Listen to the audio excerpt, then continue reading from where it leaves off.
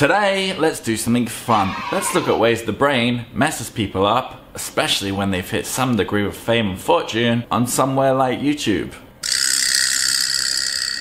Hey everybody, Chris here. With blood pills.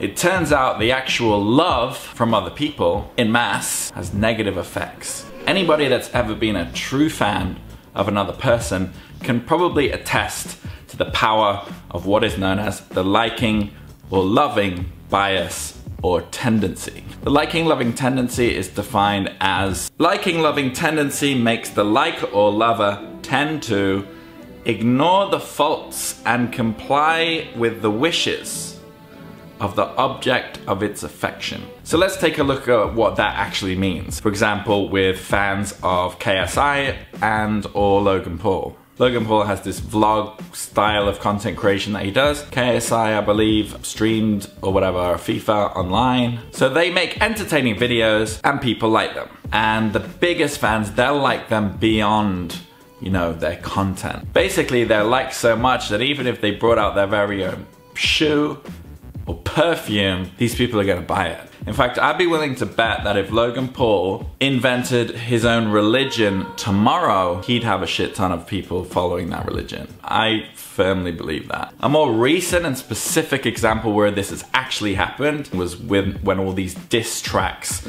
between YouTubers came out. To a lyric that goes like this. This hit harder than a pistol. When I'm done with you, you won't have that much to live for. People were like, that is fire. That is not fire. We're talking about MCing here. We're talking about a subculture that's existed for around about 40 years. This is MCing, lyricism. It takes practice to be good. Like if Logan Paul's fire and Rice's fire and KSI is fire and all these people are fire, then what is like... Some of them are doing them and you assuming I'm a human. What I gotta do to get it through to you? I'm superhuman, innovative, and I made a promise so that anything you say is ricocheting off of me.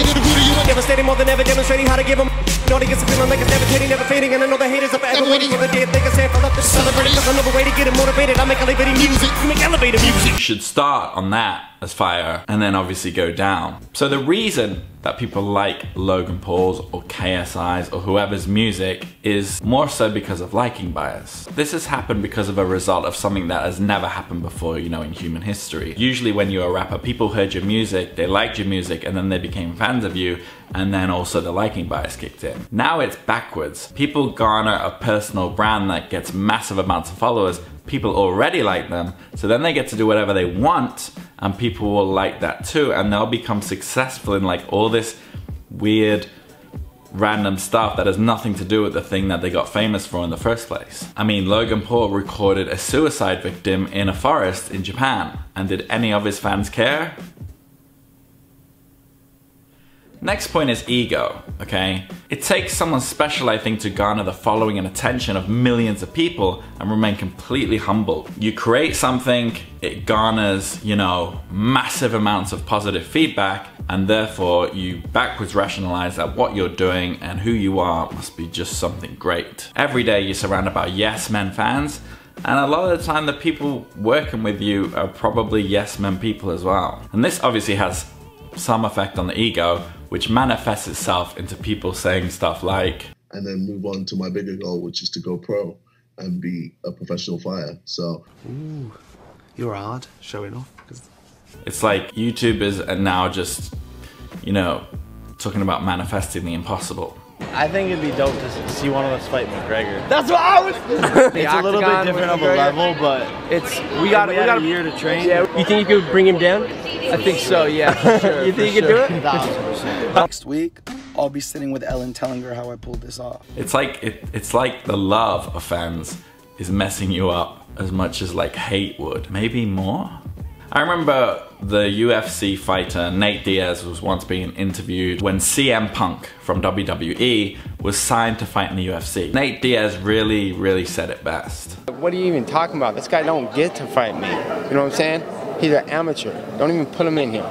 I can't, like I said, I can't go play in the NFL because I want to. Even the champ, they wouldn't let him go play in the NFL because he wants to. That's, you don't put the amateurs with the pros, and I think it's a ridiculous situation, so fuck that. I don't even want to hear about it. Pro fighters, basketball players, Football players, they've put thousands of hours. They've been playing since, you know, most of the time since they were kids. There are amateurs out there who spent thousands of hours and they will still never make it. A FIFA gamer, like back in the day, who would never even look at boxing, is now able to train for a year and a bit and literally be a professional boxer. I'm not sure why KSI believes boxing is so different, where he gets to say something that is the equivalent of, I'm gonna play professional basketball. I know I'm 25, but it's not too late. The mind truly boggles. Anyway, what are your thoughts on this? If you think about the liking bias, maybe you have an object of affection currently, or you have done before. We're more susceptible when we're younger. We become like fanboys and fangirls to stuff. It'd be cool if you could share it in the comments. Do me a favor, drop a like on this video. And if you want to see more from Blurred Pills, subscribe and turn on notifications. Until then,